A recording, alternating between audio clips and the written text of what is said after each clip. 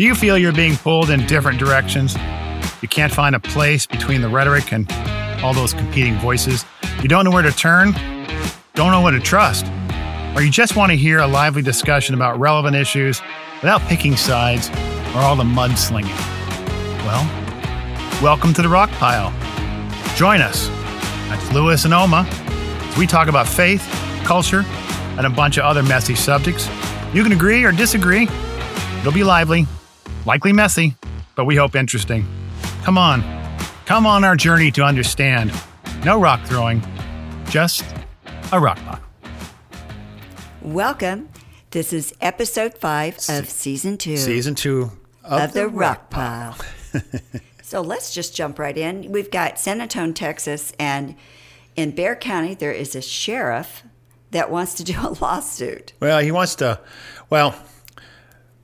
to do some sort of a criminal thing. It's been all over the news, but let's take this off the bottom level and move it up to our 40,000-foot view. Yes, the overview. Right. Let's do it. Because one can do investigations for anything they want. And you hear all these discussions about jurisdiction and what the issues were and who's flying who, and a lot of arguments about higher moral ground, and someone's did this and the other one did that, hypocrisy and hyperbole and all those things we've talked about. We've talked about that. Yes. And I get it. And for the record, they're important. We're going to step it up to the higher level because we want to talk about something and how these are all interconnected, or at least how we think this is all kind of working. Okay, go for it. And so it's sort of like a, tapestry. Yeah. Right? Because when you're looking at the front of the tapestry, it just looks so pretty. But when you look at the back, at a bigger, broader view of it, you realize how it's all pulled together. Right. And some of the things are connected, but they're connected in ways in which we don't understand. And there used to be a show, and it may probably still plays. It's called Castle. You remember that? Yeah. Oh, yeah. Yeah. And I don't remember the actor's name, but anyway, he used to play on Firefly. That's back in the day. And so anyway, it was about an author who had joined a detective. Police force. Yeah, police force. And they were doing detective work. My point is, remember when they were trying to figure all this out, they had this board. And the big whiteboard. Yeah, and they put all this stuff, and everybody would kind of throw stuff on it and stick stuff on it, and try to find the connections between that event and anybody else that they were investigating. I would think it's just a common thing. Yeah. What we're trying to do is get everybody to say, okay, rise above the noise, so to speak, and start asking questions as to how this is connected, if at all. Yeah. Or what's it got to do with what's going on? Because the issue we've been talking about is the why question. Why now? Because we want to attach the question of person's behavior to what's actually transpiring. Not what they're saying, what they're doing. Yes, because if I went to a foreign country, let's just say I'm going to go to Chile. Right. I have to have a visa. I have to have my passport. And that's reasonable. Okay, so let's talk about, since you brought that up, let's talk about reasonable expectations. From a legal perspective, or at least even, let's just start with some assumptions. We can assume that most people over the age of 10, probably a majority of people over the age of 10, understand they live in a country that has borders, that has a government, that has rules they have to follow. We can agree to that. Most people that are over the age of 10 understand that they leave their country, they have to get permission. Most countries, and even ours, you have to get permission to go to another country by a visa. Right. Or entering the other country, you have to have some sort of document. So when we went we came back and we had a trip, we flew into Miami. What did we do? Show our passport. When I went to London, what's the first thing I did? I showed my passport. Okay. So I had a reasonable expectation that someone's going to ask me where I was from. Absolutely. What country was I a citizen of? That's what they're going to ask me. And whether or not they were going to allow me in this country. Right. That was reasonable expectation. So if I come to a country, if you go to Chile, right, and you fly in, and then you get in a car and you say, I want to go to Argentina. That's where I want to go. And you get close to the Argentinian border and you just toss out all your documents. When you get to that border, or you try to avoid the crossing and you go across someplace else and someone catches you or stops you, what's your reasonable expectation? Well, you're going to get detained. And they're going to ask you where you're from. Right. They're going to ask paperwork. They want everything. Right. And so our reasonable expectation would be if I went to, you went. Should be the same. Should be the same. So if I go to Argentina and I'm trying to get in there and walk around, they're likely going to detain me, either prosecute me based on their laws, or they're going to put me on a ship or a boat or a plane or a train or a car, and they're going to ship me back to where I came from. Right. That is a reasonable expectation. That's not they're being mean to me. They don't care about me. That's not. We're taking that up to the top. So when people come here in this country, a reasonable expectation when you cross the border without papers or with them, you're going to get detained, and you're going to likely get shipped back. So let's say you're from Venezuela. No disrespect to anybody from any other country. If I was living there and I wanted to escape, I'd be walking through wherever I could to get here too. So so we'll put that at the bottom.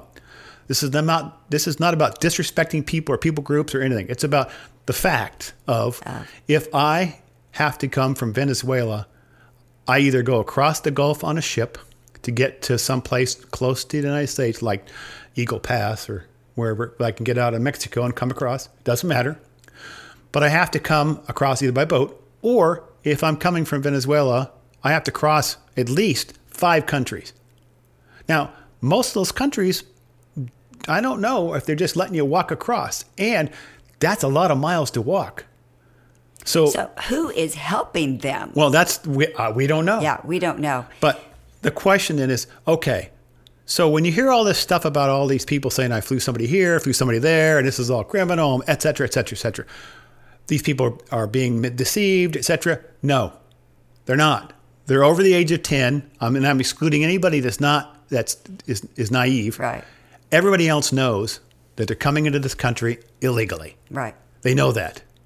And like DeSantis did, he went ahead and had them all sign. Well, from what he said, a paper. They knew exactly where they were going. But the point is that they're deliberately putting them into states. Well, okay. Let's back up a little bit.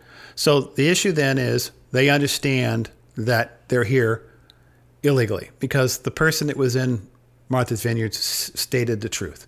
Okay, so being here illegally, right? So they understand that their status. Okay, so then if we go up to the top level, what's the reason why we're allowing the government and us, by not telling the government through our representatives, to stop and fix this? Maybe we are, but they're not doing it. Well, then the next step is move them out and get somebody else in there when it comes November. Yes. And make them do it because they are the only ones that can. They need to enforce the laws that are on the book or change the laws or both. But they have to do it. They represent us. They're there by our consent. It's really that simple. Yeah. Okay. So if that's true, that they're not doing anything, then let's get back up to the 40-foot, 1,000-foot. Why? Why are they not doing anything? It's because they want those individuals to come in here. Okay. And to flood those states. Well, they created a crisis. And by creating a crisis, it allows you to be distracted by the crisis. Again, we're just talking up here. People disagree, whatever, but it is a crisis. And these debates are going on. And it's like we talked about before we came on air. It's like a magic trick. You got this coin flipping around and all of a sudden disappears and then it shows up behind your ear. Yes. Right? It's because we've been so distracted by other things that we don't see all the other things. Again, back to the tapestry. We don't see the big picture. So let's talk about why that is. So I was thinking that a lot of it with all these immigration is that they're trying to bring in people and put them into different states to change the demographic of that state because it was predominantly red. Well, it could be. Could be that they want to change certain areas by transporting people to specific places so they can pick up house seats. Right. So now everybody say, well, that's kind of crazy. No, actually think about it. Get back up to the 40,000-foot level. If I want to have control power in Congress, I have to control the Congress. And I have to control the executive branch. I may or may not have control over the Article 3 courts, but you've heard all kinds of things about packing to court. These individuals are going to retire at some point, and if I can maintain control over the Congress and the executive branch, then I get to pick one or two maybe justices. Then I flip the court to be more politically aligned with it. Then I at that point have the entire government. So part of changing the demographics is that if I can bring in a specific group of individuals and put them in a place that's maybe a rural area or more rural than urban, then I can then pick up House seats in those places. Now, electoral votes. Well, not this electoral. That would be the same if you can flip the state. Like say, if I can flip Texas to blue or Florida to blue, then I'm picking up these electoral votes that I'm going to have in future elections for president. Right. And so I don't have to worry necessarily about popular vote, even though I think I can get it. But in this case, I can flip a state. Now, what reason I'm saying that is because look at over the last couple election cycles, look what they've done in 2020 when it comes to the census. Look how much pushback they had about determining whether the person was a citizen or not when they counted. And the lawsuits associated with it. Why would that be?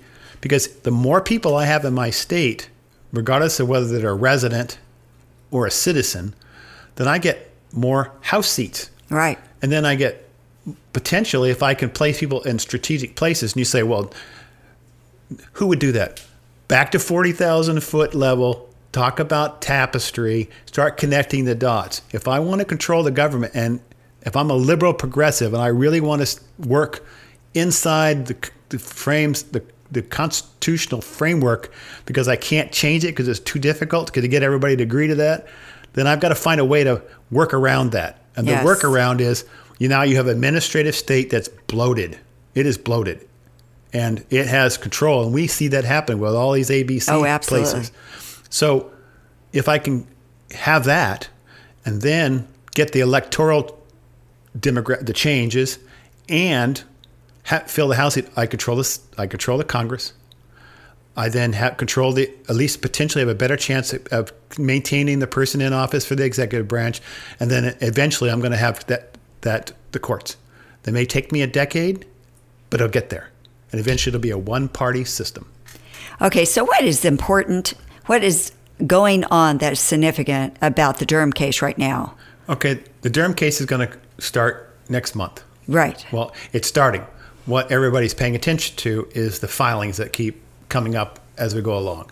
And eventually the attention is going to be on the Durham case when it starts having trial testimony, witnesses coming in, and you're going to start seeing people throwing people under the bus. Yes, because all these ABC groups are going to be exposed. Right. Well, a lot of them. Yeah, some of them think. And so remember, this is all about setting a foundation. Right. And you think, well, why would you even waste your time with somebody not telling the truth? The issue is not about the truth-telling issue. The issue is about getting testimony, getting people to realize what's coming, and they're going to get in this and set the foundation so they don't show up in any additional cases that may or may not be coming. Some people believe that this is the last thing he's done. I can't see a special prosecutor or a prosecutor in that case who's done all this work just to stop with two people who lied to one of the ABC agencies. I just can't see it. Maybe it will, maybe it won't. But back up to the 40,000 foot level. So that information that's being released is detrimental, or at least arguably detrimental, to a group of people. And back to that tapestry, that connects up to the people that have been doing all these things in the past with the Russia thing, with the whistleblowers are coming out. You see a lot of those whistleblowers coming out. So why are they coming out now? Next month, this case happens. Yes. And what's going to happen in the future when some other people get in there and they don't want to be thrown under the bus? They're going to get on this bus real quick. Whistleblower, yeah, they're going to get in that. So they can get some protection from what they may be perceiving. These people that work on this agency, they see it coming. And they should. And so remember back in 2000 and, 16, 17, when the first whistleblower about Ukraine came out? Yes. One whistleblower, one telephone call, and they impeached the president of the United States. Our try, yeah. Right. They tried. They impeached. They didn't. Yeah, they filed the articles of impeachment. They didn't impeach him. But my point is, you have all these whistleblowers. You have all this information, but nothing's occurring. Right. And people say, well, why doesn't anybody do anything? Look who's in charge of Congress. The people that are in charge of Congress are the ones that put these individuals in the government. Yeah, there's something to hide. Yeah. Well, one would say that could be what it is. Or they don't want to have to go in and look at something because their behavior or conduct may be called into question. Absolutely. And they've all said, no, this is this and this is that. And we're finding out those aren't true. Right. Are not necessarily true. And people have actually been on record to the Congress, have actually wrote books, put their names on newspaper, in front of newspapers saying, all this stuff is Russia this and Russia that. It doesn't matter whether you like the former president. It doesn't matter. No, that's not it. They said this.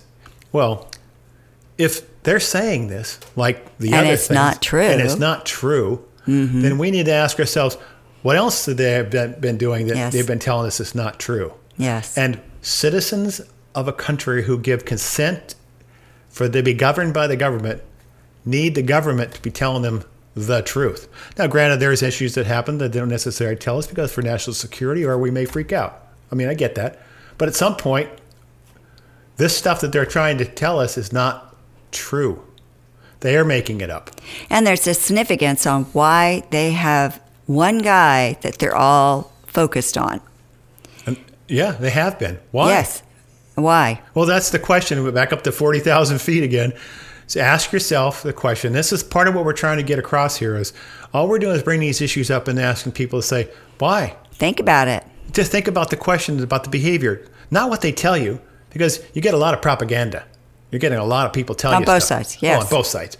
And that's politics. You understand that. That's a reasonable expectation that they're going to tell you what they want you to hear. I get that. But now they're putting together the supporters of him and him together saying, oh, you can't trust any of them. Well, they want you to see, well, remember, we talked about this a couple episodes ago. What's the strongest emotion you're going to have against somebody? You hate them. Right. You hate on them.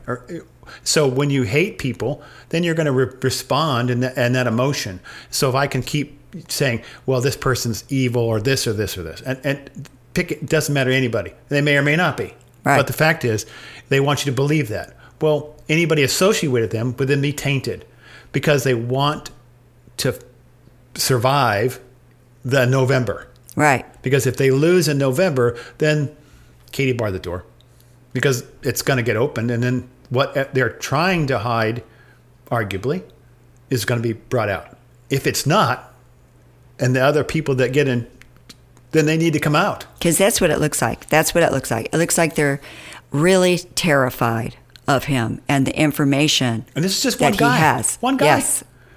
One guy. Nobody, no time in my lifetime, in our lifetime, have we ever seen anybody. Such a smear campaign like this. Yeah. They do it in politics all the time, but not at this level. Not at this level. Not at this level. And now to go after all the people that are supporting him. Well, at least 70 million. Definitely makes you think.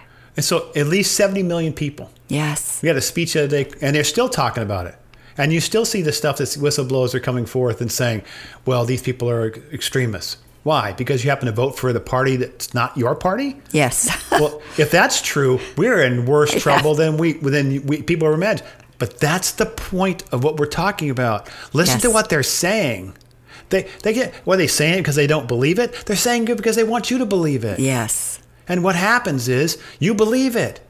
These guys are all crazy people. Why? Because I don't agree with somebody? That makes me crazy? Look, I may not agree with all the stuff that goes on in the education, and I have a moral reason to say so, but I have the right to say it. Yeah. That doesn't make me a racist because or pick another pejorative term, just because I don't agree with you. Right. But they makes me think of Big Brother. Yeah, or Big Brother. Yeah. Yeah. And all the other terms he had, but if you don't like something, we're supposed to be able to have a debate and say, this is why I don't agree with you. Yes. But to follow somebody around and to do what they've done over the last 5-6 years just seems more pathological than it actually sees political. Yes. So there's got to be a reason behind it. There's a behavior. Yes. That behavior has a motive. Exactly. So the question we're asking everybody is, what's the motive? Yes. So I Think about that. I encourage everyone, as we talk about these things, and yes, we're being broad, we're just big, broad brush. We're not telling you how to think. We're trying to get all of us, including ourselves, to think about the behavior and what's the motive, and just think tapestry. Yeah. Let's start connecting the dots, basically. Yeah. And how are these all connected? Because they all are. But if you get down on the bottom and you start getting emotional about certain things, and rightly so, you're losing the big picture. So I put some attachments on this week's or this episode. We have our Telegram channel.